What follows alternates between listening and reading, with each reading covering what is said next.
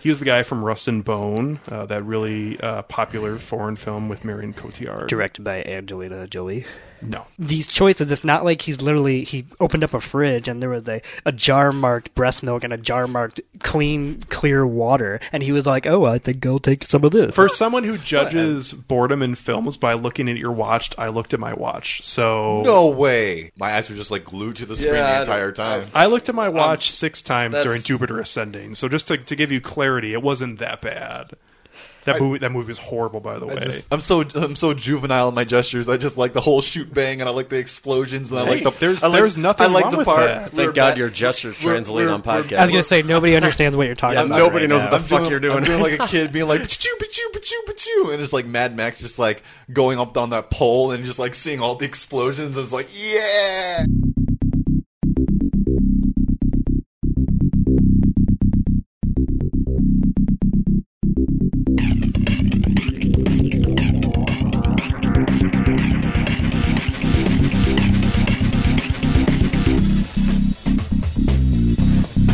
Why didn't you pull the machines? Why didn't you call them? You didn't see what was going on? Well, there's no way to determine that. Yes, there is. An infallible way. They won. Well, it's a casino. People got to win sometimes. Hey, what do you think? I'm a fucking idiot?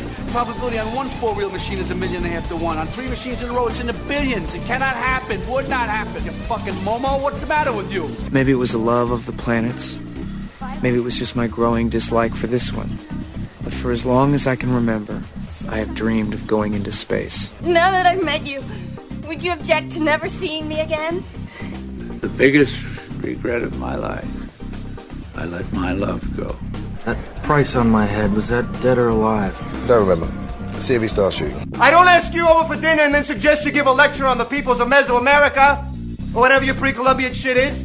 This is my job. This is how I pay the fucking rent. The same gentleman that told me that you tried to get your broker's license also told me that you were a straight arrow. You ran a security check on me. Well, when you sail on a boat fit for a Bond villain, sometimes you need to play the part, right? First of all, dude, you don't have an ex. Secondly, this is a fucking show dog with fucking papers. You can't board it, it gets upset.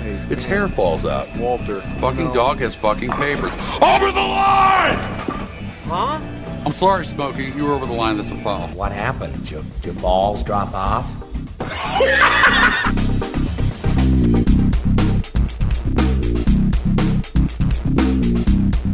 Hey guys, welcome into episode 14 of Film Tank. I am your host, Alex Diekman, and on today's episode, we'll be talking about Mad Max Fury Road. Today's episode, the usual guys here, including Kenny Marcellus. Yo! Yo, indeed. What's up? Caught me off guard because we're sitting in different seats. Yeah, we decided to have a Chinese fire drill before the episode, and we all ended up where we are now, so... Buckle in.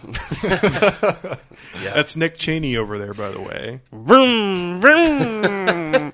That's my car impression. Is it? Yep. It's like the third episode you've done a car impression. So I think it's only the second. Oh, okay. So don't lie to the audience. What made it, though, was you're like sitting in your face. You kind of looks like a kid sitting in one of those cars that moves up and down at the grocery store that they had back in the late 90s. Oh, they still have them. I seek them out across the country. I've only been kicked out of 5 supermarkets. Okay. For unrelated reasons. Oh, okay. Masturbating in the bathroom again? No, that's disgusting. I just get a little too handsy with the fruit. The banana? We know you're a big fan of the banana. Yeah, this is slowly devolving into quite an awkward conversation. Well, on the last episode, before we were talking about the film that we talked about in the last episode, which was Anchorman. Whatever film that was. You went on a 5-minute rant about how much you hate bananas. Well, you guys were the one that brought up fruit, and then one of you brought up bananas, and so I felt that you guys needed to hear my stance on this atrocity known to humankind, which is the banana. Toussaint, what the fuck is going on? I don't know. What just happened here? I don't know. I'm Toussaint, by the way. I didn't get introduced, but hi. Hi, Toussaint. Hi. We're so glad you can make it. Thank you so much for having me. Yeah. You are welcome, sir. So I did mention we were going to talk about Mad Max, but first, let's talk about other movies that we watched this week, as Toussaint is laughing in the corner. Nick's making me laugh. I'm sorry. Okay, go. Oh my God, I didn't even say anything. What is this, first grade? No, I'm sorry. I passed him a note that said, check yes or no. What was the question? I'll never tell. No question. It was check yes or no. Okay. So, Kenny, did you check anything out this week other than Mad Max? I did actually. Now Okay. that I'm thinking about it, I fucking live tweeted it on our account. Oh, so yes, you did. Yes, I noticed that. I watched Sharknado for the first time. We actually lost 3 followers. Yeah, I was going to say. Did we? That's good. Well, yeah, I was going to say to anybody who saw that happens to be following us, either you're welcome or I apologize. And clearly it's more of an I apologize. I woke up that morning and I never expected to ever find have 84 tweets on Sharknado on right. our account. Yeah. Well, yeah, like I woke up and I just didn't really have anything going on, and I ate breakfast and I turned on Netflix and I was like, oh, Sharknado. I think I've reached the point of needing to watch this. I can't push it off the rest of my life, and so I just pressed play and went with it. And you were sucked in. So for anyone who didn't see all of your live tweets, what were your feelings on Sharknado? Was it as bad as everyone says it is? It is a train wreck, but it's a train wreck that you can't look away from. Like it's just. I think you mean a boat wreck. Oh, not so much. Not so much.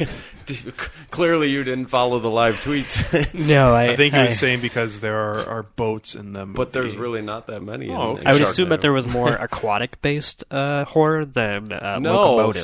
See the whole thing with Sharknado. That's the crazy part. That is crazy. This god awful storm comes through and the tornado has sucked all the sharks out of the water and has thrown them on the land. So I feel like Sharknado, if I'm saying it right, is one of those great ideas in cinema, because I'm guessing what happened is somebody was watching Twister and said, what if it was a shark instead of a cow? Here's my only problem. So is the storm able to articulate the difference between sharks and all other sea life? Like, why were all the lobsters in the land? You cannot even start to think no, about that's a good point. Any logic in this fucking movie. The entire time that the storm is happening, it's perfectly sunny, but there's like a tornado throwing sharks around. Well, they did have Tara Reid as the main star in the film, so...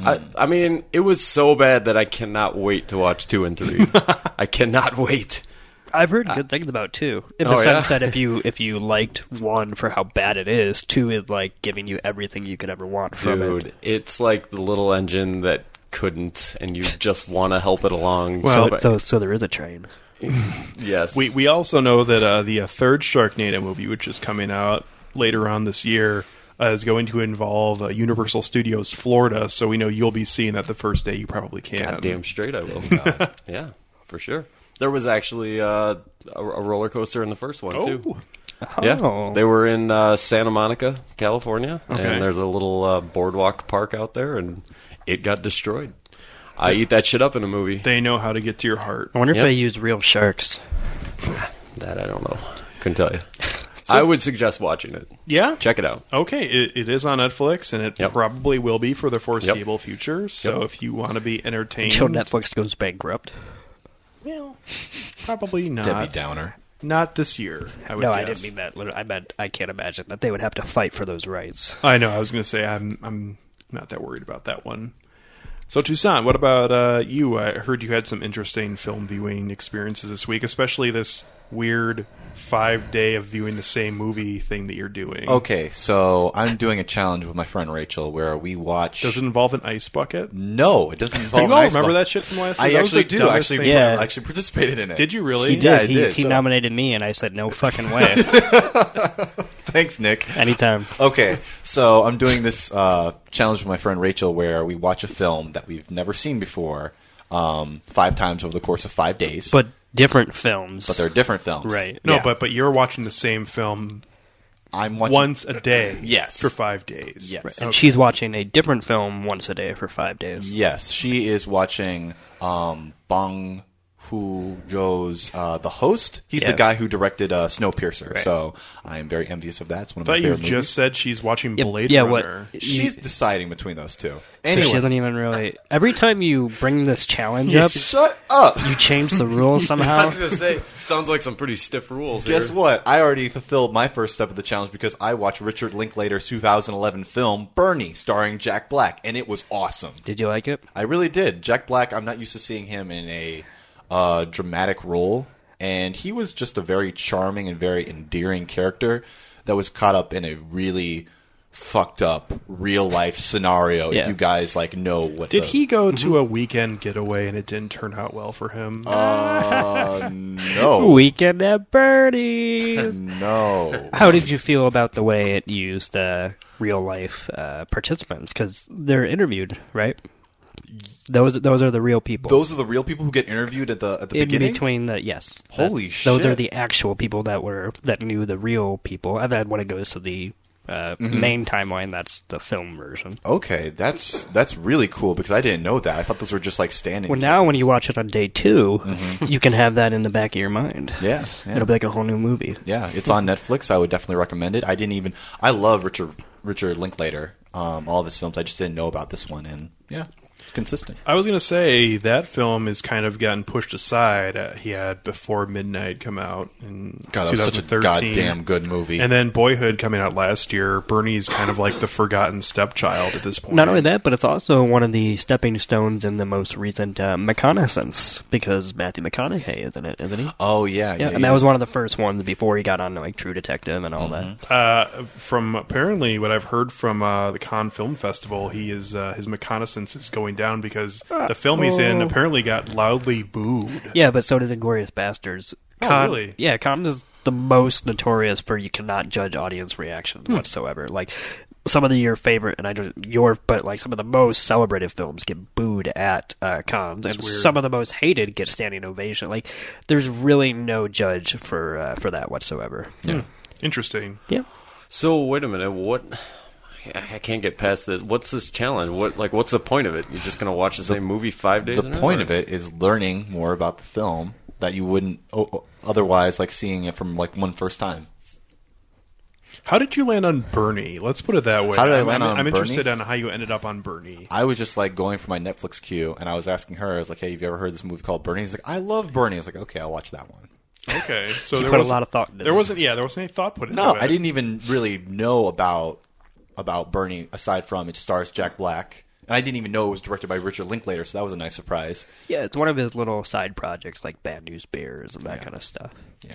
So what happens if you pick a movie that just fucking blows and you just stuck with it? Yeah, you for could 5 have ended days? up watching 5 days of Reign of Fire or some shit like that. Gotta plow through it. Gotta do it.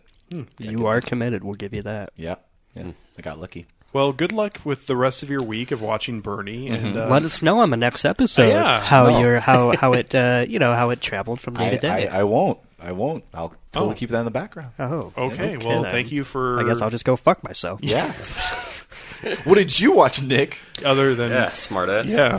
What did you watch this week, Nick? I rewatched 2 movies. One movie I rewatched was Lost in Translation by Sofia Coppola. That's a good movie. It is a good movie. It's a great movie. Bill Murray's awesome. I disagree with you guys. I think it's a good movie. It opens with a side shot of Scarlett Johansson's butt.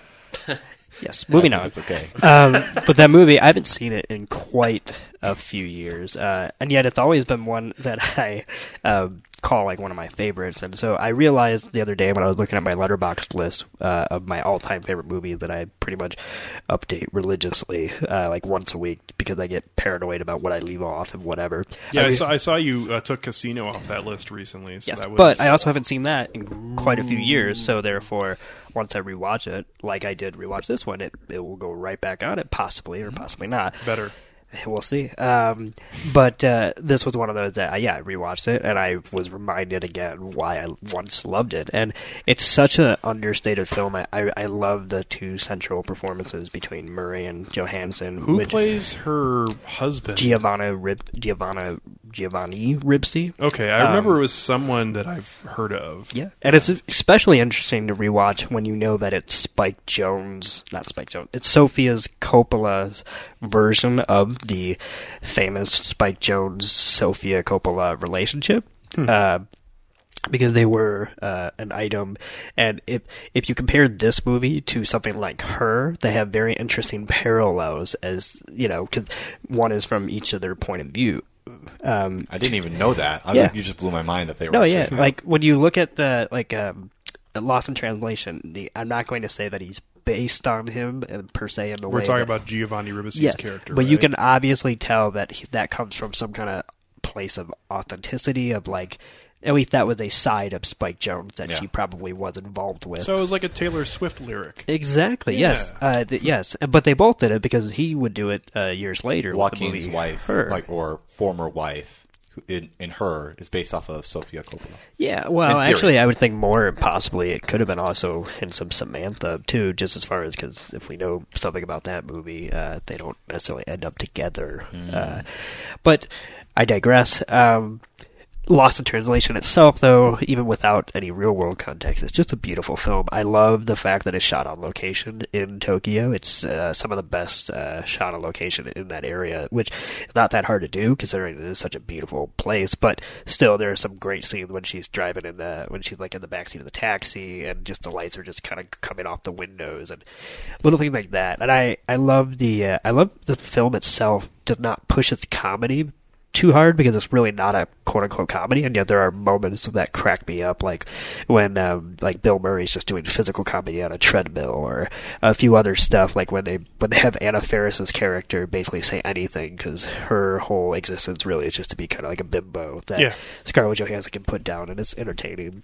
But also the flip side of that is that the drama is really not pushed that much either, because they never really, in a good way, I would say, dissect the relationship between Bill Murray and Scarlett Johansson in a way that most other films would have, because they don't try to lay it out all on the table what each other means to them. You can pretty much figure that out when you just watch the movie and read between the lines, but they don't kind of say one way or the other whether either party is thinking this as a paternal relationship or as a romantic one, and I think it kind of blurs the line between those two factions that I don't know. Yeah.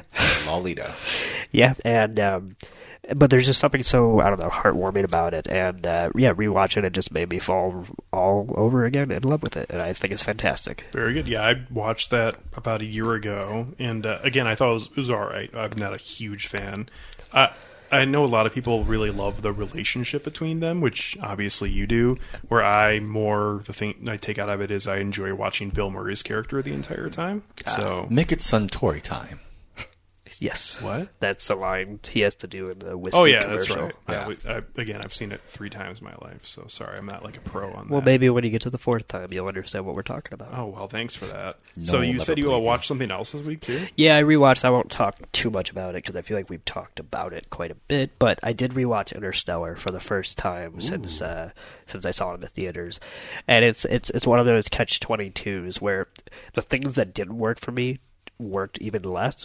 But the things that did work for me the first time around worked even more. I was like the eraser board. Yeah, that eraser board. That's just great. He just flips it over. It's like, oh, we're back in the 1960s.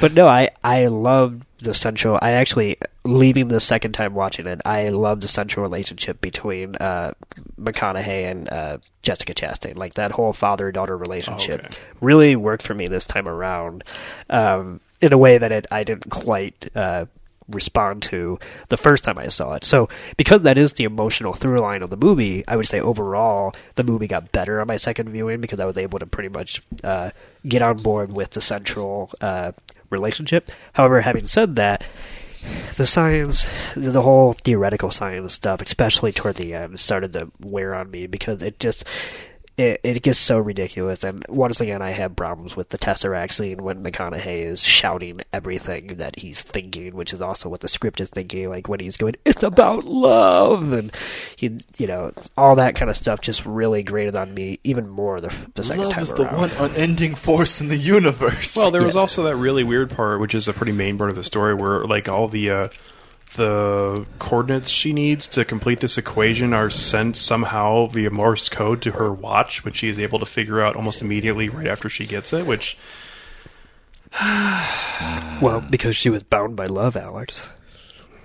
Right. No, yeah, no, I'm making a joke because that is how ridiculous that finale is, and the only thing that saves the finale, as far as like I don't like want to turn it off, is because I do think it's visually spectacular. I love the design of the Tesseract, and when he's going, I love that it's this weird hybrid of like using computer, CGI to, I would say, articulate something that actually looks pretty physical and like realistic. Mm-hmm. Not realistic in any sense that we can prove, but in a way that didn't look like, oh, now he's just in a white room and he's walking around. Like, it was just weirdly acrobatic, and I don't know, it really works for me on a visual sense, which is why if Matthew McConaughey wasn't shouting off the script's themes, I would totally dig it. But because it does get so blunt, and I'm just not a big fan of that. But overall, I did like it more the second time around, but I wouldn't say I in any way love it. But it's definitely one I will be revisiting, unlike another Christopher Nolan film where I would say, for me, like Inception, kind of I didn't like as much the second time and the third time around. Mm-hmm. This is the kind of film where I feel like I want to revisit it, and because it is so long, and I do think there's a lot going on,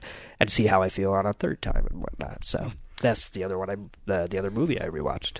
Okay, I still have yet to have my second viewing of Interstellar. Same here. And I love that movie. Yeah, at least first time I saw it. You gave it a 5 out of 5, as I recall. I loved it. Boom. I had almost the same exact reaction I had to the Avengers: Age of Ultron when we went and saw it in the theater, where I was like mildly disappointed with it. So, but you didn't like hate it. Like, no, you I gave it a 3.5 out of 5. Yeah. Thought it was all right.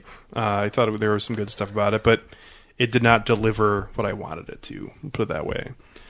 So for me, in terms of things I saw this week, my wife and I made the trip to one of these smaller theaters in the area to see a sort of art housey movie called Far from the Madding Crowd, which is directed by Thomas Vinterberg. If you haven't heard of him, you're probably right around with everybody else. The only other film he's done that's somewhat known is called The Hunt, which came out in 2012. Oh, really? Yeah. Ooh. So, but he's a foreign film director who's not really known in the United States, and this is not a majorly released film.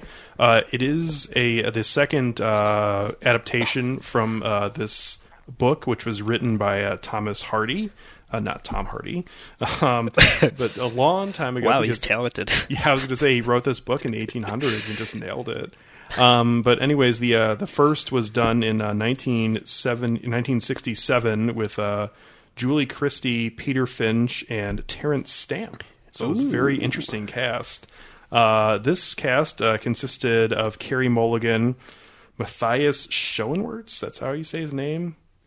He was the guy from Rust and Bone, that really popular foreign film with Marion Cotillard. Directed by Angelina Jolie? No.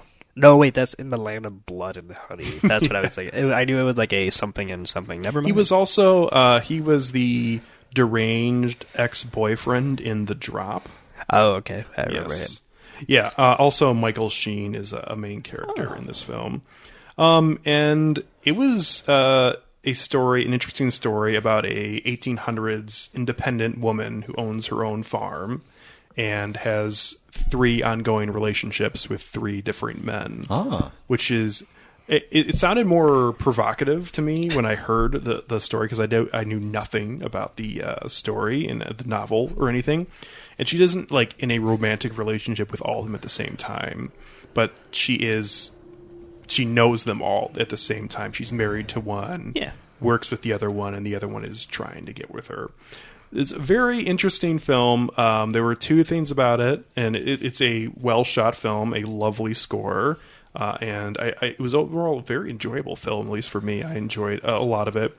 2 things about this film that I was just like not blown away, but I was surprised for.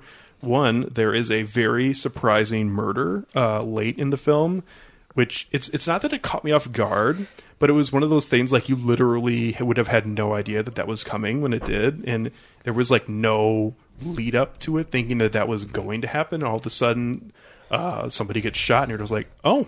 Well, I guess that person's dead now. Alrighty. And it wasn't bad. It was just very surprising. And it doesn't really sound like the kind of story where somebody would get murdered. No. It isn't, but it was it made sense, but at the same time it was definitely done for first time viewing shock factor, and it was interesting, put it that way. I don't know if I like it or don't like it, but I was thrown off guard for sure. The other was the first scene of the film where, just to give you some context, so Matthias Schoenwirtz plays this character named Gabriel Oak, who owns his own farm at the beginning. He's a sheep farmer. So he has... Very good. Thank you, Nick. Anytime. Yeah. He has 100 or 150 sheep or whatever, and this is his whole life is based on these sheep and having new sheep and whatever. So he has this dog named George, who is the one who rounds them. This is the 1870s or something like that. Right. Different time. So in the middle of the night, this deranged dog herds all these sheep off, and they all run off a cliff. Oh. And you see them all running off a cliff, and you see them all falling and dying to their death, and you actually see them hitting the ground and dying. And I just remember thinking, holy shit. And I was thinking about I don't want to see this movie anymore. How upset Peter would be if he killed the dog. And I'm like, he's got to kill that dog. It's the dog's fault. Sure enough, he comes out with a rifle and shoots the fucking dog right after. I'm like, fuck yeah. Fuck that dog. Well, I guess we know where you stand on animal abuse. Yeah. He had to sell his farm. He had to go be a slave after that because all his sheep got ruined because of this fucking deranged dog. I'm sure that was the dog's motive. The dog had a motive. He deserved everything he had coming. His name was George, and he was a bad dog. It was so. All I have to say, it's George. Sounds like a fucked up M. Night Shyamalan movie. Where was the twist? What was the twist to it? It's not. There wasn't a twist in it. It was not a bad M. Night Shyamalan film. I will say the score did sound, however, for some reason, it's funny for not M. Night Shyamalan. It sounded similar to the score in both Unbreakable and The Village. So does sound similar to those M. Night Shyamalan-y films, but. Yeah, Far From the Madding Crowd, you're probably not going to be able to see it until it comes out on DVD, but I would suggest seeing it. I think it was worth watching, and it was an interesting film. Fuck that dog. Yeah, he's dead, so fuck him. I'm guessing that he didn't actually kill the dog. I think the dog was spared. It was a fake dog. So we're going to talk about Mad Max Fury Road today. In this wasteland, I am the one who runs from both the living and the dead. A man reduced to a single instinct. Survive. My world is fire and blood. Everything is dependent on oil. We are killing for gasoline. The world is almost out of water. Water. Now there's the water wars.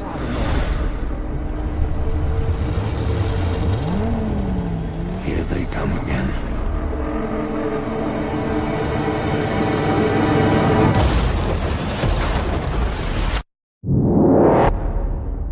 Everybody's gone out of their mind.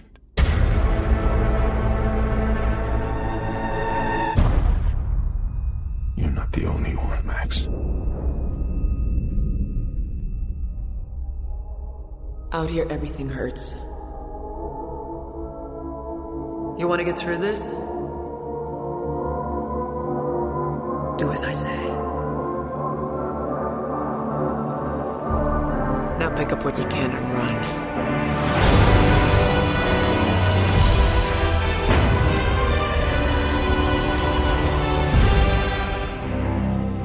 It is by my hand! You arise from the ashes of this world!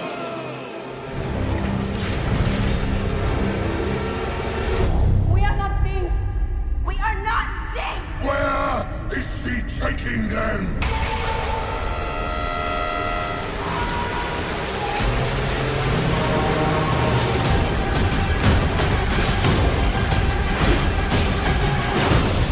I want them back! They're my property! Oh, what a day! What a lovely day! Hey, what's your name?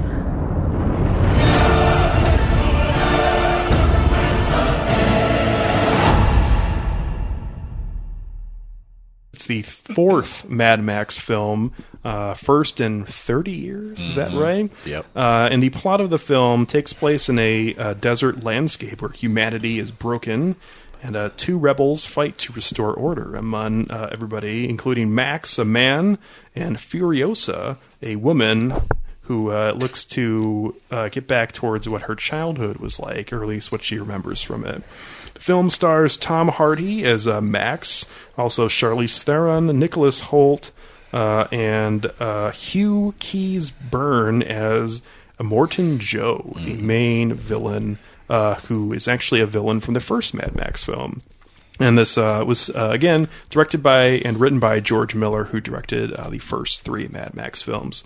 So, since Kenny and Toussaint were the ones who liked the series the most, and were most excited about this film, and Kenny, who ate 4 boxes of popcorn while we were in the theater, and had a box of popcorn to go home, and was handing it outside the car and throwing it up and down like a fucking crazy person. It's fucking Mad Max, dude. I was going to say, you guys like... Just never left that world. I guess you didn't. The movie ended, and I just stayed right there.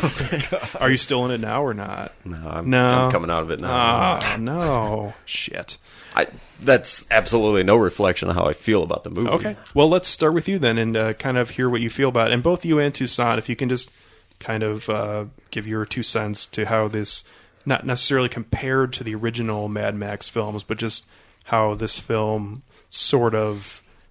built off the momentum of the previous one? Yes, that's a good way of putting it, Toussaint. Yeah, I mean, it built off the momentum and then some. Like it surpassed the previous 3 altogether. Like if you combined all 3, this one was... I think that given when those original films were created, then obviously a 30-year span is going to obviously have improvements on the fourth for sure. Iteration. But I think that this is probably the Mad Max that George Miller always intended, but he just didn't have the resources or the actual technology in order to pull it off. And I think that this has no doubt revitalized this franchise. Yeah, and it was just so intense, so intense. But the impressive thing about it was as great as the CGI looked, the stunts, the actual physical stunts that were performed in it was by far I feel like that's what made this movie so great, was that it visually was stunning. Make no mistake, the backdrops of the sandstorm and everything were amazing, yet it was the simple things the physical stunts that were performed. And I actually heard somewhere there were like 300 physical stunts performed in this movie, and there were 150 stunt men, and almost just craziness. Everything you see in the movie when it comes to the vehicular warfare and people tumbling out is pretty much all real. The CGI only came into effect when they had to literally create things that were beyond their control, the backdrops and everything. The world that they were in. Or when someone gets ran over by a car, that probably didn't happen. Right. But every time they jumped out of a car or something, that's all real and everything.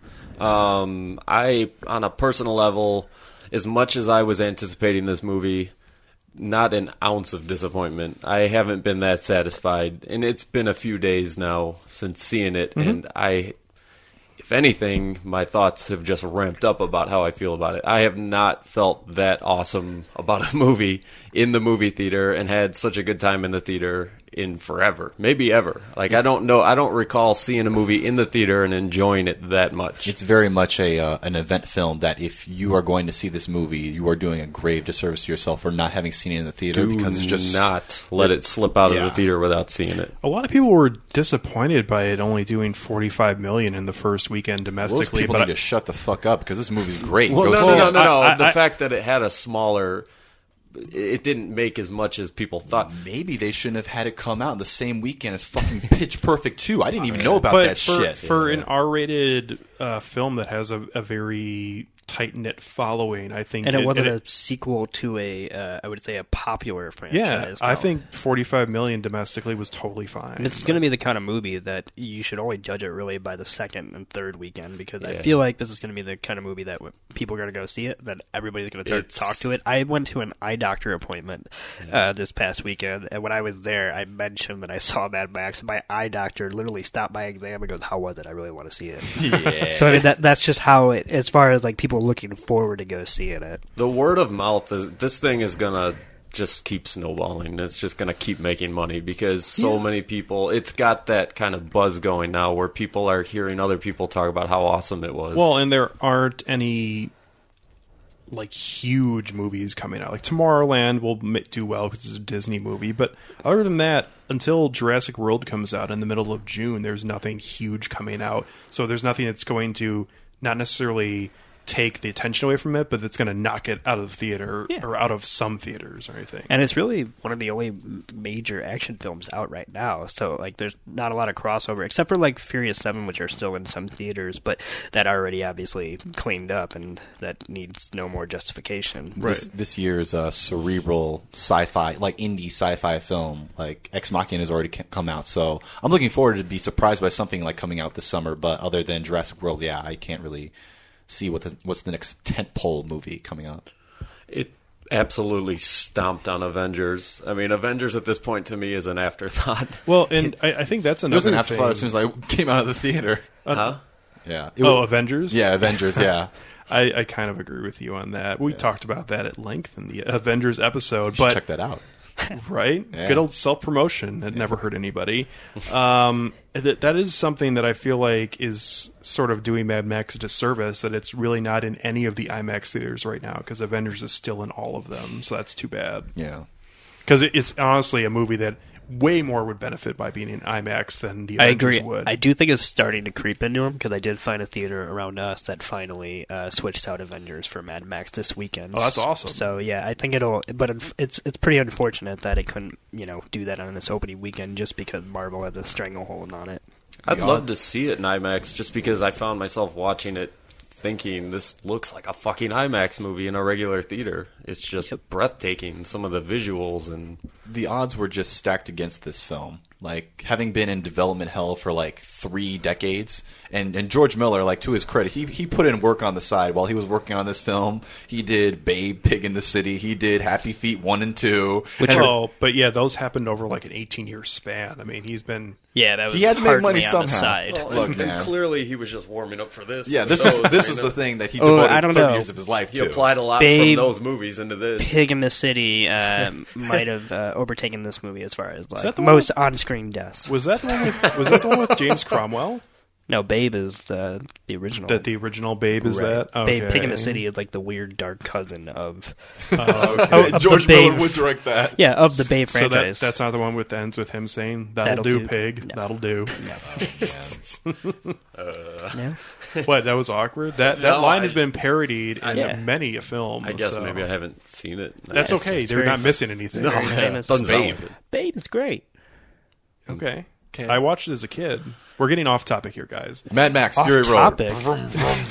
Can we talk about flaming guitars? Because that was fucking incredible. That guy was the cult hero of this film. There is a double neck guitar, flame throwing guitar player who leads this crazy band from hell that plays throughout the entirety of the movie. Who's a blind mutant and is wearing a red onesie, by the way. And is also trapped into his position because he's tied up like a marionette with all of his limbs tied to these ropes that move without his control. Better than everybody else in that world. That guy was the most interesting character in the entire film for me. He's got yeah, job that's not security. saying much. Well, it's not, but this is also really isn't necessarily a character-driven film in terms of how much enjoyment you're going to... It's like the whole experience adds all together, and that was the most interesting part for me, because whenever that guy was on screen, which was probably only for about 6 minutes, but you couldn't do too much of it, over the little times he showed up, he was so goddamn committed to playing that guitar. Like, there was chaos happening around him. His fucking face was getting ripped off. He was still playing that fucking guitar no matter what. He had one job only, and he fucking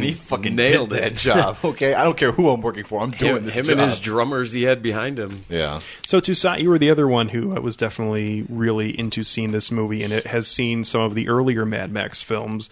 How did you think this stacked up, and what did you overall think of this film? Well, first off, I've only seen like the first 2 Mad Max films, well, so it's there was only 3. I know, so. Mad Max and The Road Warrior. Don't sell yourself short, buddy. And I think that The Road Warrior is a classic. I think you haven't seen Thunderdome? I haven't seen Thunderdome. I just didn't hear good things about Thunderdome. I just skirted away from it. So, The Road Warrior was pretty much, in my opinion, the Dark Knight of its time. That it took the initial formula of Mad Max, of the original film, and just completely catapulted it into something that's much more iconic. Like, I see more people quoting The Road Warrior, and I don't see that many people quoting The Road Warrior, but I see them quoting that more than like the original Mad Max.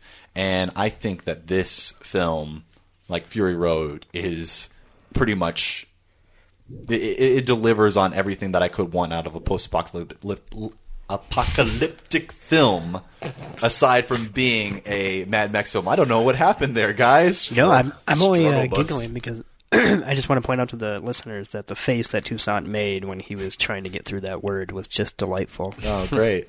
I couldn't see it, so whatever. Now, after watching this, do you want to go back and watch the other ones again? Absolutely. And see Thunderdome? Yeah, I actually do. Because I haven't seen them in forever, and I want to go back and rewatch I have the... When I went into this film, I was wondering, is this going to be like a direct sequel to like the original Mad Max trilogy? Because I don't know how I feel about that. I want this to be its own thing. And I think that this could very easily stand on its own, that you don't have to see the previous Mad Max films, but you'd be doing a great disservice to yourself, in my opinion, if you at least don't see The Road Warrior. Yeah. So, yeah. Now, are you saying that just because The Road Warrior is that good of a film, or because it had some sort of bearing on the outcome of the events in this film? No, The Road Warrior is that good of a film. Okay, but it didn't actually have any relation to this universe at all. Well, the only thing that was related was they were going to Fuel City. Like, they're going to Fuel Town and Fuel Town Bullet Farm, right? Because in the original trilogy, like the world is short of fuel. Like that's what they're after the whole time, and so that's really the only kind of throwback that ties it to that. Not to mention, I'm sure the at the beginning when you see the flashbacks of his past life, and he literally said, "I used to be a cop," and it was like it reminds me of Buffy the Vampire Slayer in the first 3 seasons when Giles in the beginning of every episode would literally just lay out the mission statement. There is a Slayer. Yes, I like how everything somehow relates back to Buffy for you because Buffy is awesome. Exactly. Yeah. At least he's gotten off of the Starship Trooper thing. Hey, we can get back there. Yeah, let's get back on there. Don't bring that up. Yeah. He'll take the challenge up. There's no no such about thing it. as the dead. No, I know. God damn it. The question I had is this film. I know it doesn't really relate, but from the trailers I've seen from the original 3 Mad Max, it seems like things are way worse in Fury Road in terms of the world is in a much worse place. Is that inaccurate? Well, it's not so much that the world is in a... Going back to my previous point in that this film, I think it's better for... This film, like just straying off for a second, like this film feels impossible. It shouldn't work like this. Like a film in development hell for over 3 decades with the original director coming back to do it. It should have been like X-Men Origins Wolverine. It should have been Prometheus, okay? But instead, it was Mad Max Fury Road. And I'm just like, my faith in cinema is reinvigorated for this. Which is too bad because I like Prometheus more than this movie. Oh, you asshole! Anyway, oh snap! I think what they did with this was they took Max's world and they made him more mad. He was more insane than he was in the original. See, that's what I don't get because I haven't. As someone who's never seen the original, the original trilogy, I don't understand why this is called Mad Max because I haven't seen the original. So I've never seen him, quote unquote, before. This iteration of Max, and therefore, when I was watching this movie, I thought he was one of the most sanest characters in the film. Like the only person I would consider mad was like the guy in the mask and probably the guy with the guitar because he seemed like he was just in his own world. But I don't understand why anybody would consider somebody mad or insane if they're literally just trying to survive. There were a couple flashbacks throughout the film that show him in his earlier life that leads you to believe that I'm kind of with you where you're saying. I'm just saying, like, he became more stoic, not mad. You don't start talking to like personalities that are in your head that are constructed from like your dead daughter and family if you're not a little bit crazy. But there was not that much of that. Yeah. The point of Mad Max is that you'd have to be a little bit mad in order to like live and survive and thrive in a world as fucking right. But then it all becomes relative, which means that you're not actually that insane. Like, I guess the whole idea of Mad Max, I've always felt like you're in his world and everything's as crazy as it is just because it's Mad Max. Do you not think that Mad Max's world is the most crazy, insane, fucked up place possible? Yeah, this movie's. I would say yes and no, and the reason why I'm saying that, and I'm saying yes with a caveat, which is that yes, like the world that he inhabits is a crazy or whatever, but it doesn't lead me to like literally, I don't know, like to make this jump that the world's gone insane, because if the world itself has depleted its resources, then I would say that their actions become more understandable, because it's not like somebody created this world. It's, you know, like let's take the villain of this whatever. It's not like he somehow annihilated this. Who killed the world? Well, yeah, but that's what I mean. They're all looking for this answer of like where it went wrong, and therefore everybody's reactions, I would just say, but presuppose that becomes understandable. And I don't know. For someone who hadn't seen, I'll say that much, who hadn't seen the original trilogy, I really thought, quote unquote, Mad Max would be a little more mad, and instead he kind of just walked around like a Christian Bale Bruce Wayne and just kind of soured around. Going back to the point of comparison between Fury Road and the previous Mad Max films as to the actual world, it's like just jumping off my prior point is that I think that this is a more fully realized rendition of Mad Max's world as opposed to, say, like the original Mad Max, which I really wasn't down with that picture of what Mad Max's world is supposed to look like, because it takes place in Australia. Okay. It's supposed to be a post-apocalyptic Australia, and yet in the original Mad Max there are grass fields, it's very verdine, it's very sparse, like there are still buildings around. It just doesn't feel like an actual post-apocalypse. Like, this is a post-apocalypse. And I just want to make clear that what I've been saying about this specific point about me not understanding, I would say, the connection between this,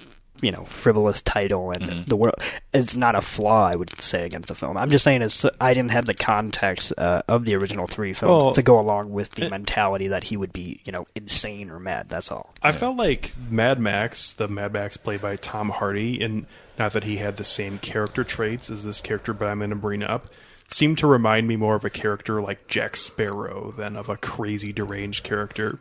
Where it seems like in real-world situations where he's interacting with people, he's a pretty normal person, but when he's off on his own, weird shit happens because he's in his own head all the time. Like when he has to march off, when the rig gets stuck in the mud and he has to march off and fight off the bullet farmer and his fucking armada, and then you see an explosion, he comes back.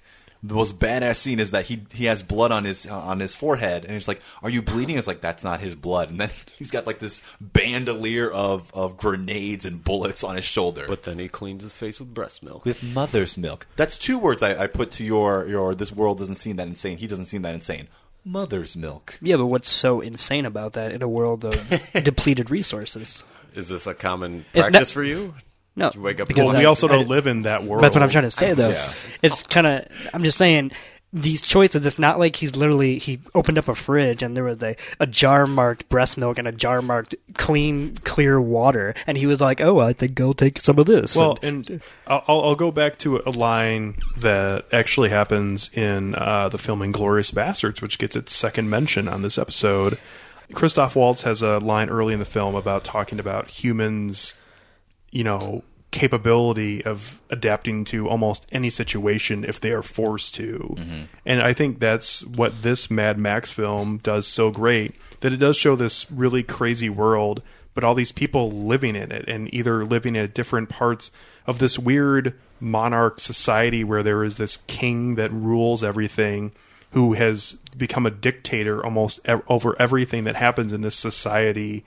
And you have the smaller people pretty much adapting to, and you even have, there's even like a line about how people need to evolve to live without needing water, which is something that honestly That doesn't make any fucking sense. But if you really think about it, people probably, if it went over that long period of a time, could eventually need less water than they do need now. Yeah.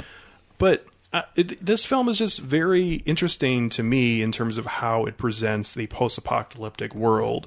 We see in almost every post-apocalyptic film... See? It's not that easy, is it? To say that word. Yeah. Why don't we just say post-apoc?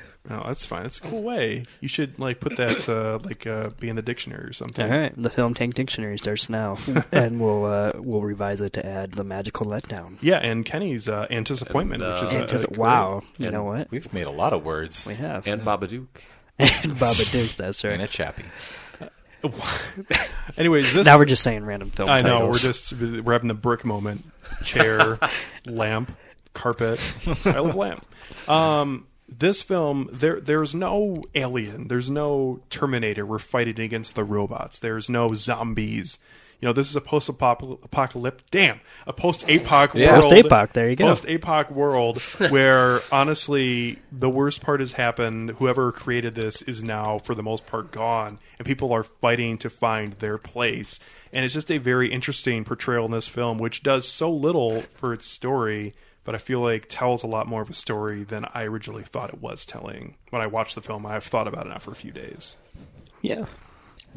Nick, what are your more thoughts on this film? I guess you've said a couple things, but you haven't really given your overall perspective on what you really thought about this film. Well, I'm a little torn here because it's been a few days since we've seen it now, and I feel like I've pretty much settled into my firm opinion, which is that this is a decent film, and it pains me to say that, but it stopped short of being a good or even a great one. And the reason for that is that there are moments in this film that I think I've said to you guys that made me glad to be alive and just reminding me what cinema could do. And most of that was centered around some of the action scenes, which are just, yes, some of them are glorious and whatnot. But I don't know. This movie is like an adrenaline rush with no forward momentum because...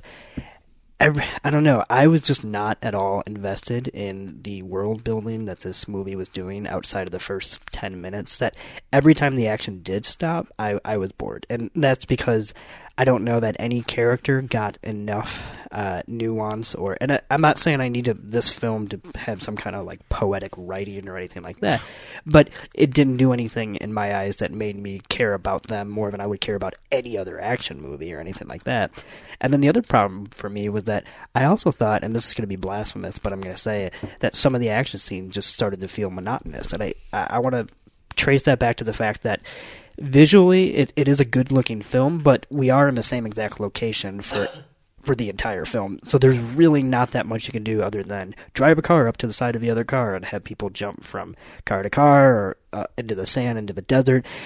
And there was no real... I want to compare it to another action film which uses a lot of practical stunts, which is the Raid movies. And there was, when I watched that, especially the Raid 2, when I watched that movie, there is a great car chase in that film. I was literally watching that going, how did they do this? How did they get a camera right there? And to swoop through the actual driver's side into the back side. And you actually see a GIF of how they did it. It's pretty funny. And even watching that GIF, I was blown away because I'm like, oh, I didn't even know that was possible. Right. And so for a movie that's completely almost always using practical stunts and framed by a live or die car chase, I was just kind of surprised that I never got a moment where I was so blown away that I was questioning what I was even seeing. Even the final chase scene, you didn't really feel that? I would say this, the final chase scene was the best part of the film as far as that was the peak of the action, which is always a good thing for a film to end in, because that's some of the worst parts about some action films is where they for some reason kind of blow their wad in the middle and they never quite match something. So I agree that the last 30 minutes is the best of it. However, nothing we saw in the last 30 minutes was varied enough that made me think of how different it was from what it came before. I felt like it was just a better version of what came before, not a spectacular version. Well, real quick, because Toussaint wants to make a point, but quite literally, the plot of this movie was very basic, whereas they started at point A, went to point B, and came back to point A. There wasn't much more to do than... Well, that's the thing, though, is that I agree with as far as that is the basic gist of the plot. However, this film is trying to tell a story, and we can't denied that, because the Furiosa's character has an arc, whether it, when it comes to her looking for kind of the land. Green place. Yeah, the green place, which of course is really just a stand-in for hope and all that jazz. But all that jazz. They love jazz in the post-apocalypse. That's right. Dude, if they would have stopped at a bar, like the bar from the first Star Wars, that would have been awesome.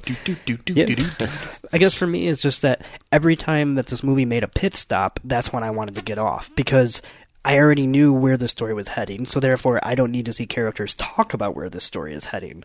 Other than in the very beginning, when the first 10 minutes are happening, that was a great way where we were really introduced to this world, what these characters' motivations are, without Max going around and saying, oh man, I used to have a wife and a kid, and now I'm just so sad and so mad that they're dead, and because he got the 2-minute narration, but then outside of that, he doesn't really talk about it at all, which was great, and I wish... He doesn't really talk in the entire movie. Right, and I just wish that's kind of what everybody did, because I don't understand why these characters were talking to begin with. They don't really know each other that much, and so therefore every time they stopped and they were they had to explain, the green place and all that, I could already get the fact that there used to be a better place than this, and not only that, but that's what you would be searching for in this situation. So the fact that Furiosa's, which I agree, her storyline is subversive in a feminist way that we don't normally get from these kind of movies, and I appreciate that. It shouldn't be subversive. It's just she's a strong female protagonist that actually happens to pick up some of the slack where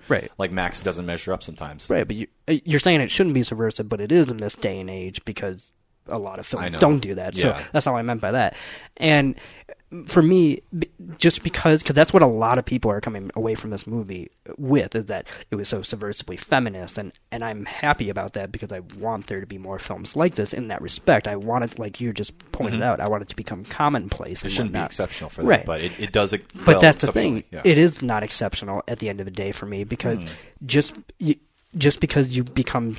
you do something subversive did not mean you did something of value. And for me, I appreciated that, but I also didn't actually care about her character, because the film never once really made me connect with it. And so therefore, I thought what this film did best, even if I have criticism against it, was the action. It really should have just been a 90-minute thrill ride rather than a 2-hour one.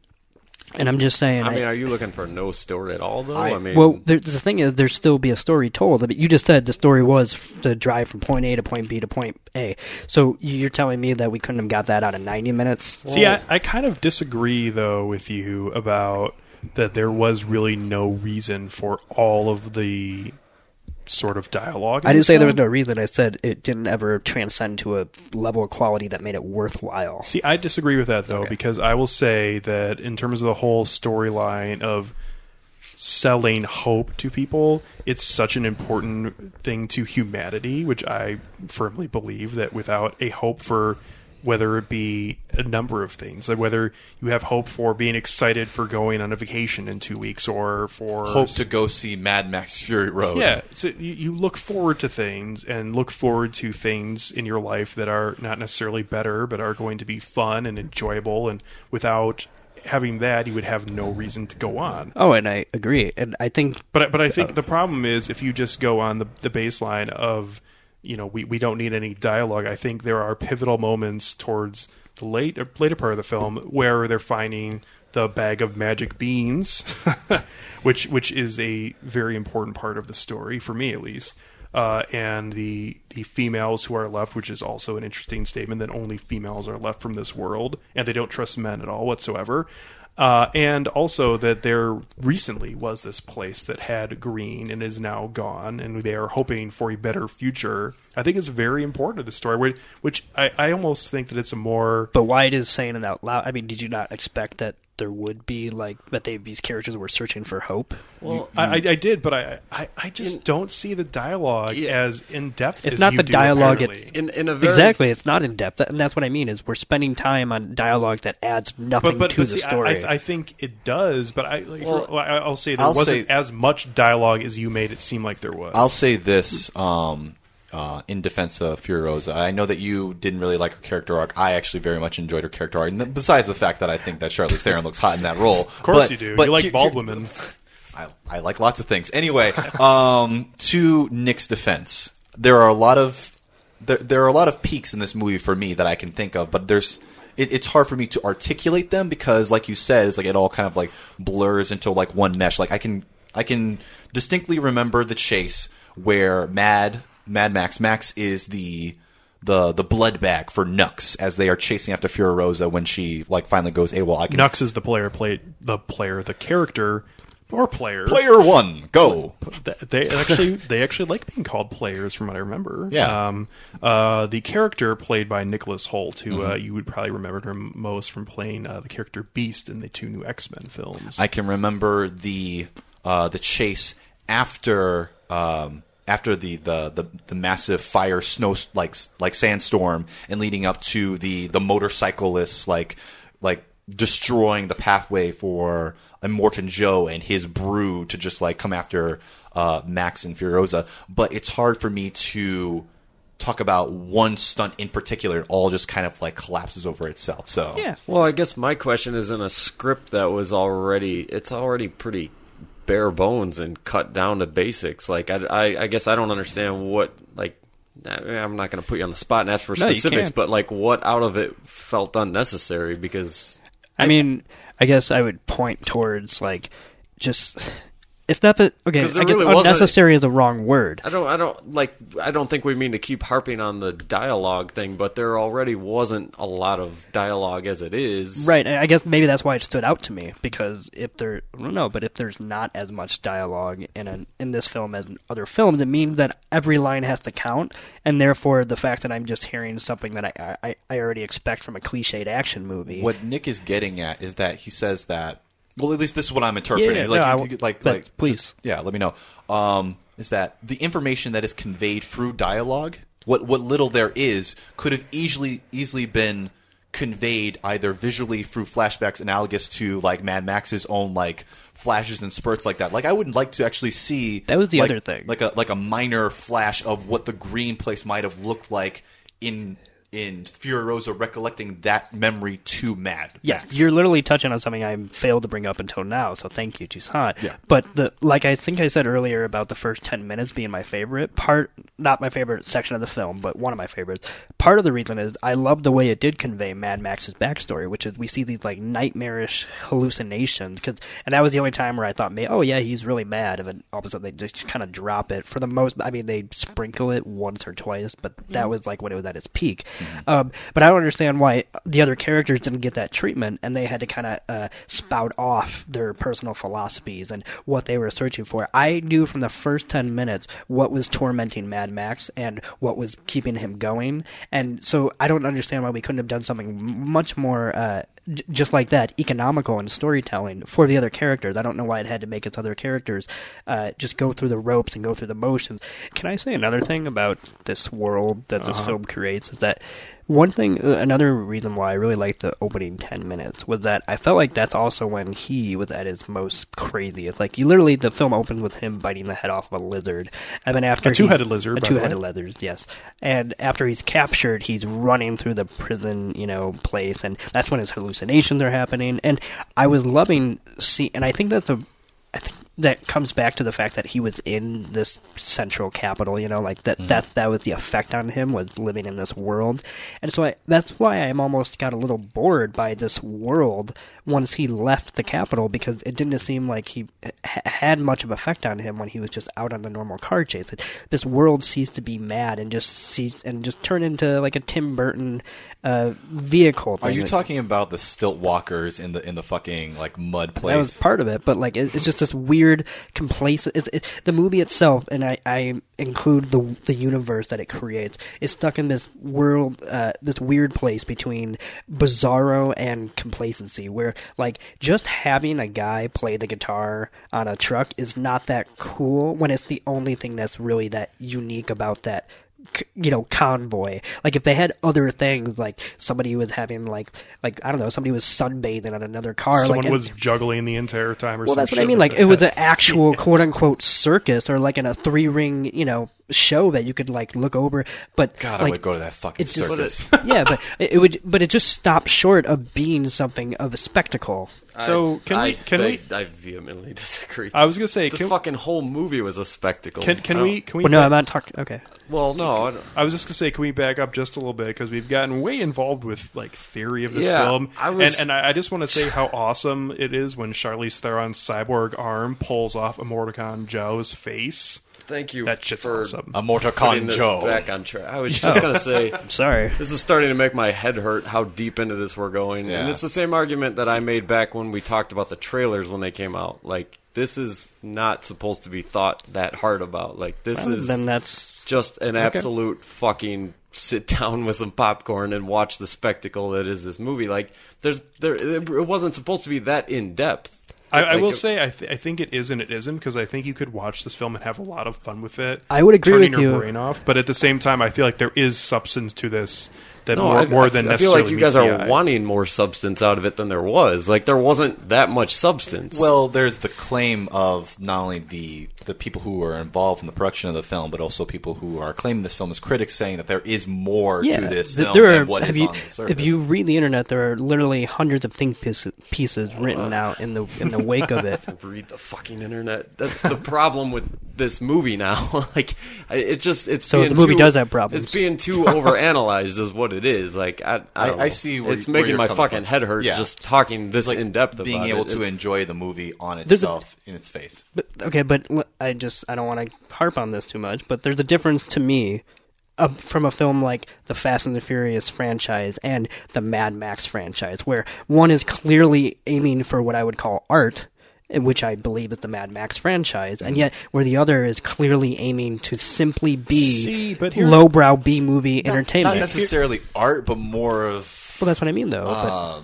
Like highbrow destruction, is that such a thing? Well, I feel like there are a lot of action scenes in this film that anybody could walk into the theater and think were awesome.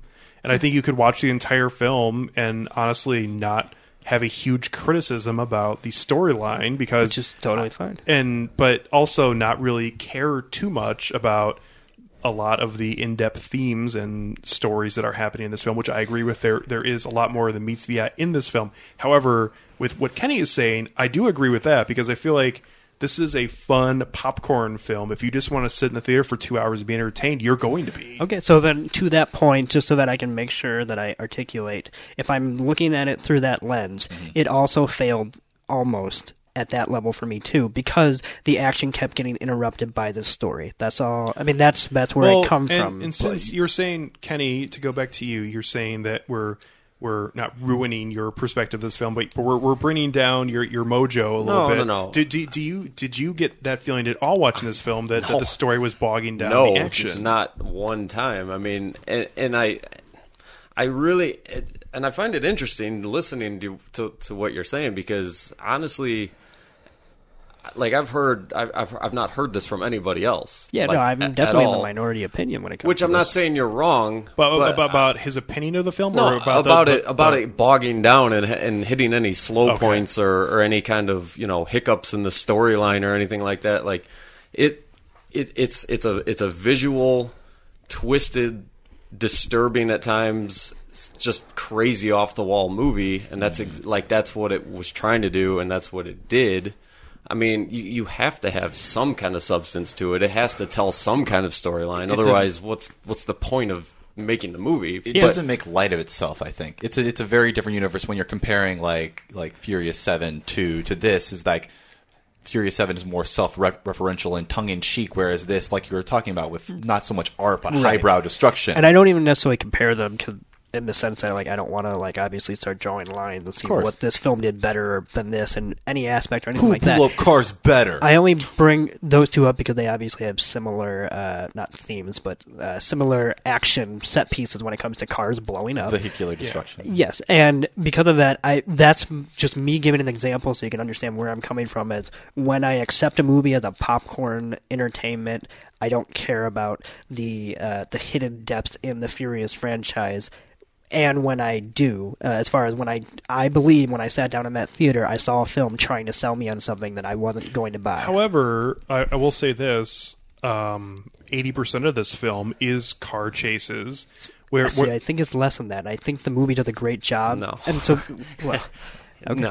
What Okay. what percentage would you say it is? I'm just Well, curious. here's okay, and I don't want to get too technical, but are we defining the car chase on screen as when they are literally hightailing it with the shall we say the villains? I wouldn't say behind them, or it's not only when that convoy is following them, but when there is. Let's put it this way: when there is action, and I'll put it another way: when there is that great score playing in the background, kind of playing up to get you more excited, it's at least 70% of the film. Okay, so here's what I'll say to that.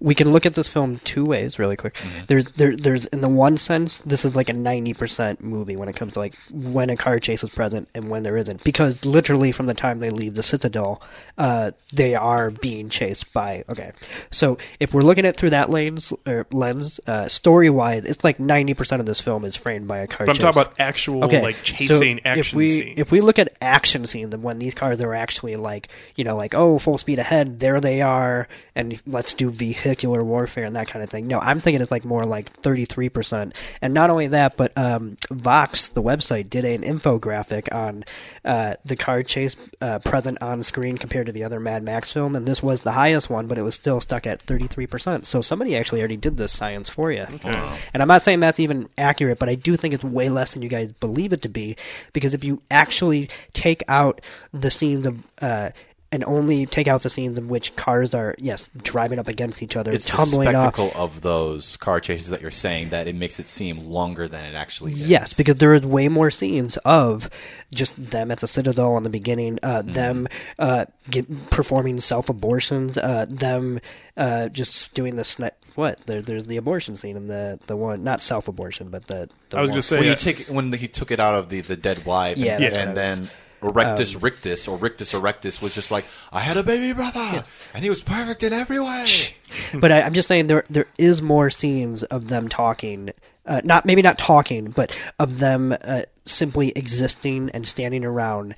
If you were to actually add up the running time Well, of even if the you action want to scenes. get mathematical about it, like I'm failing to understand where any of the lulls were in this movie. Like, Right, but that's because you like the film, and therefore those scenes worked for you. But I'm just saying, like, just because there's not a chase scene or some kind of explosion happening, like, the intensity never backed down. The only time in the entire film where I felt bored was the first 15-minute valley that we had between the first chase scene that involved the tornado and the fire. But how and do all you that even shit. call that boredom? Like, they were... Well, they literally were just driving. It was almost like a Lord of the Rings moment where they were driving and they're roaming towards their next moment. And that was the only time in the film when I felt, man, this is kind of boring. First valley. What are you describing? Are you describing when Max actually like escapes Nux and then comes across the wives and they're bathing or something? I'm saying like that? after that scene when they are that's having... also got the great, and I'll even praise the movie really Yeah. quick, but the great fist fight between Furiosa and Max. And Directly after that scene, there's a 12 to 15 minute scene where there is a lot of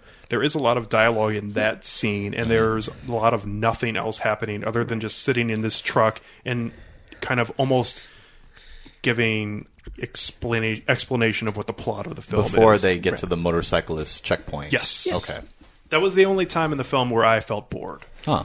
Which is so, and I can understand why somebody else would watch this and like it. All I can say is that during those scenes, it just didn't captivate me in a way that was making me glad that I was sitting through them. Now, when the action came back, I would say it did its job in the sense that I got distracted and I would forget about those scenes. But unfortunately, I had the biorhythm of going up and down with my interest in it because I just could not connect with this story. And the fact that they were spending, I want to say, more time than you guys think they were on it, that's what started to lose me. Okay. Not distracting from your point, but we've dedicated a lot of time to this. I want to talk about the little details about this film that I really enjoyed. Can we talk about her ripping the guy's face off and how awesome that was? Yes, we'll get to that. I mean, is there more to say about it?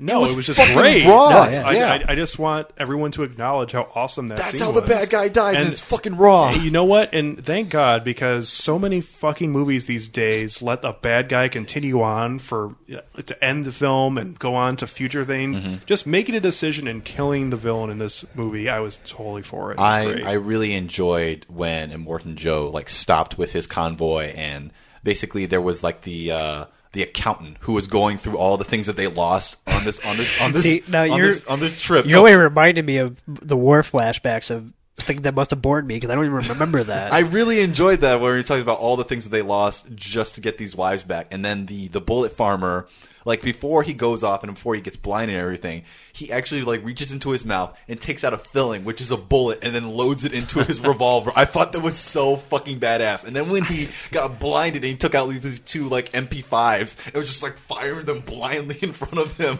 I thought it was so fucking cool. Yeah, I feel like this movie was so high octane and so visually appealing, and it had so many payoffs at so many points that I guess that's what's blowing my mind over the fact that you could even, in a relative way, say you were bored at any point.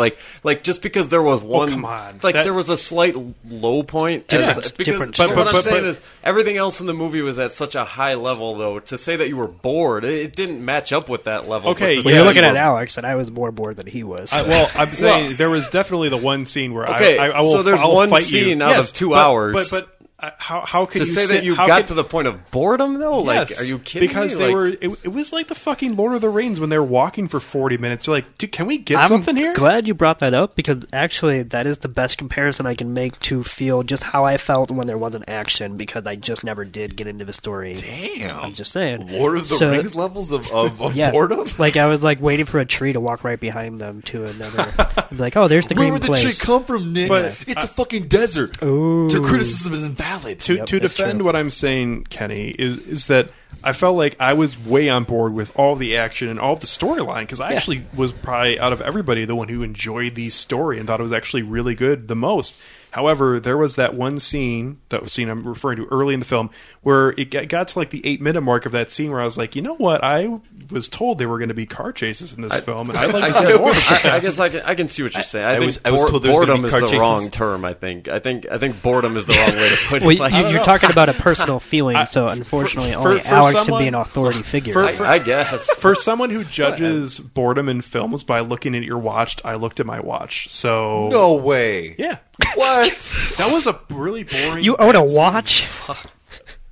No, I was just surprised that you actually like looked at your watch. Like my eyes were just like glued to the screen the entire time. I looked at my watch 6 times during Jupiter Ascending. So just to give you clarity, it wasn't that bad. That movie was horrible, by the way. I just love the. I gave him the same rating. I'm so juvenile in my gestures. I just like the whole shoot bang, and I like the explosions, and I like the. There's nothing wrong with that. Thank God your gestures translate on podcast. I was gonna say nobody understands what you're talking about. Nobody knows what the fuck you're doing. I'm doing like a kid being like pa-choo, and it's like Mad Max just like going up on that pole and just like seeing all the explosions. It's like Let's get to final thoughts and ratings because we've had some very interesting crosstalk and banner here, but I want everyone to have their chance to give their last feelings and rating on this film, just to give one more personal and where no one can really interrupt and they can say what they really felt about this film and put their final verdict out there. So we'll start with Kenny.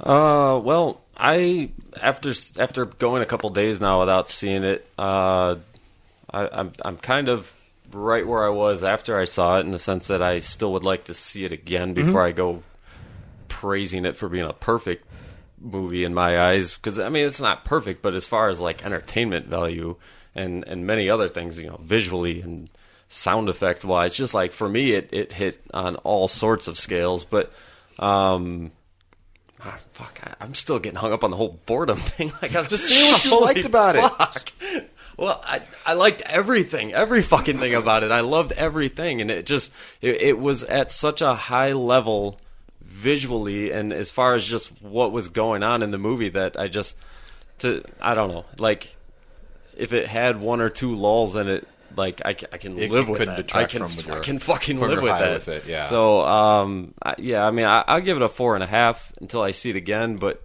I mean, You're reserving the right to move that up to a 5. Right, absolutely. I'm just not. I'm trying to because I still feel like it's still pretty early on after seeing it. I know it's been a couple of days, but like I'm still riding a high from this fucking movie. So on that alone, I should be giving it a 5 out of 5. But that's about all I can say. Very good. I love this film. I'll go to bat for this film. It's like I totally understand a lot of Nick's criticisms, even though they don't really like chime with me. It's like I can totally see where he's coming from in his argument of that. This movie was just so wonderfully weird and so well thought out in the elements that they actually decided to bring on screen. Like, I just enjoyed, I can't remember the name of this character, but it's like one of Immortan Joe's like relatives or something, where he's just like the little mutant who's like in the hover chair, like back at the Citadel, and it was just like I don't see things like that. Well, he reminded me of the what's the name from the Venture Brothers? Oh my God, yes, Jonas Venture Jr. Yes. Yeah, totally. What I love too about that character is that when he sees the convoy returning and it's just the car with Immortan Joe's body dead laying, he just has that look of, oh shit, you're gonna eat me. Someone's gonna punt me off of here and I'll be dead. So I also wanted to mention before I just get to my final verdict that going back to the guitarist and for the soundtrack of this film, I really enjoyed the mindfulness of diegetic and non-diegetic sound integration, whereas like there's music that's actually happening in the scene versus music that's not happening in the scene. And I felt like there was a really good blend where whenever he was in proximity to like the action, like to Mad Max and stuff, then that music was most dominant. His rock and roll, like he was literally fucking serenading the entire fucking battle. And I just enjoyed his war boys on the back, just like on those giant drums. They really did not give a fuck. They were gonna make this job happen. Dude, that guy's getting shoehorned into the next movie somehow. Oh my God. You know it's coming. They just got to come up with somebody.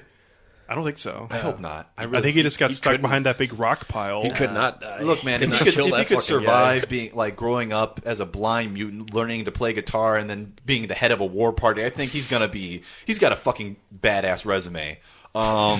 He does. I was like, my last warlord, he got his face fucked up, but I'm here. I'm right here, man. I'm ready to go. Slipknot, let's go. But I thought that Mad Max was a unapologetically high adrenaline, high octane action film that appealed to a very hyper masculine side, but also had a in my mind I thought was a very strong feminist conscience, like running through the through line of it. It had a storyline that you would not think a film like this would have. No, and that like I'm really happy about that, but also just for the fact that this is such a anomaly in the span of action films, like really fucking bothers me. And everybody who's making action films right now needs to sit up and fucking pay attention, not just for the action scenes, but just for the way that that this could actually be a part of a film. Like I totally get what you're coming from, Nick. That just because the thing is subversive and just because it's in there does not make it exceptional.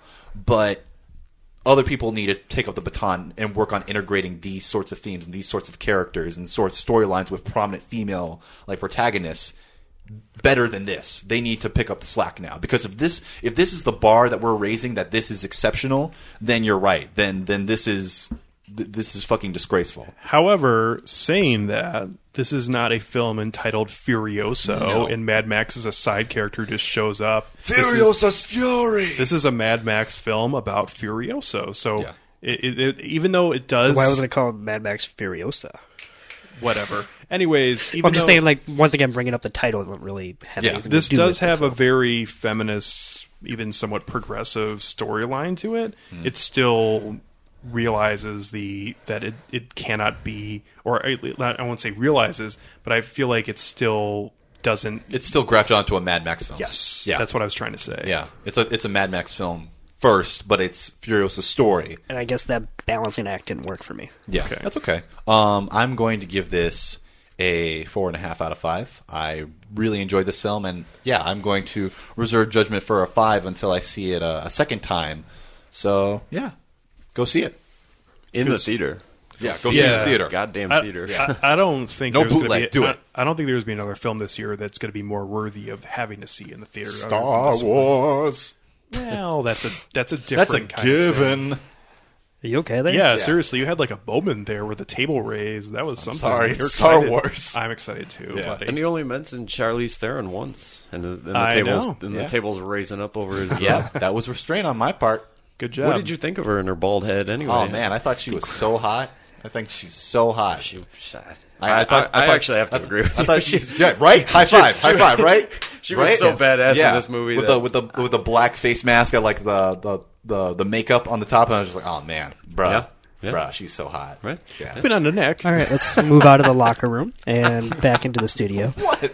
I'm not going to say too much about this film because I don't know that I could possibly top what I just heard. But I just want to reiterate that this is just my personal opinion. But unfortunately, when this movie was, in my eyes, great, it was great, but it did not keep up a level of consistency that had me glued to my seat.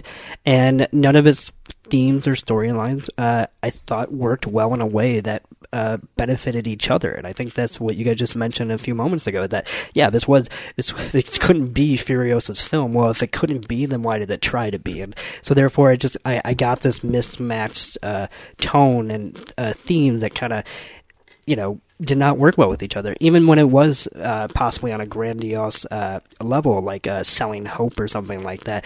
That's not the kind of theme that any action movie should try to hammer home. That's something for sci-fi, where you can have your characters actually talk philosophy. I'm just saying, for my personal opinion, some of the best action films are based. I mean, the entire Dark Knight franchise is basically based around that. Yeah, but there's a lot more talking. Like, this is like obviously we've already been over all of this, but this is really at its core trying to be just a high octane chase. So therefore, when it tries to sell something that's big as that, and not just something very for something like this kind of movie, for what I'm trying to say is, it needs a story, it needs a theme, but in my opinion, that kind of theme doesn't work here. You have to do something more intimate, something more personal, like redemption, or just something that can just be an intrapersonal journey, and that way you don't have to, I don't know, it's just, but I digress.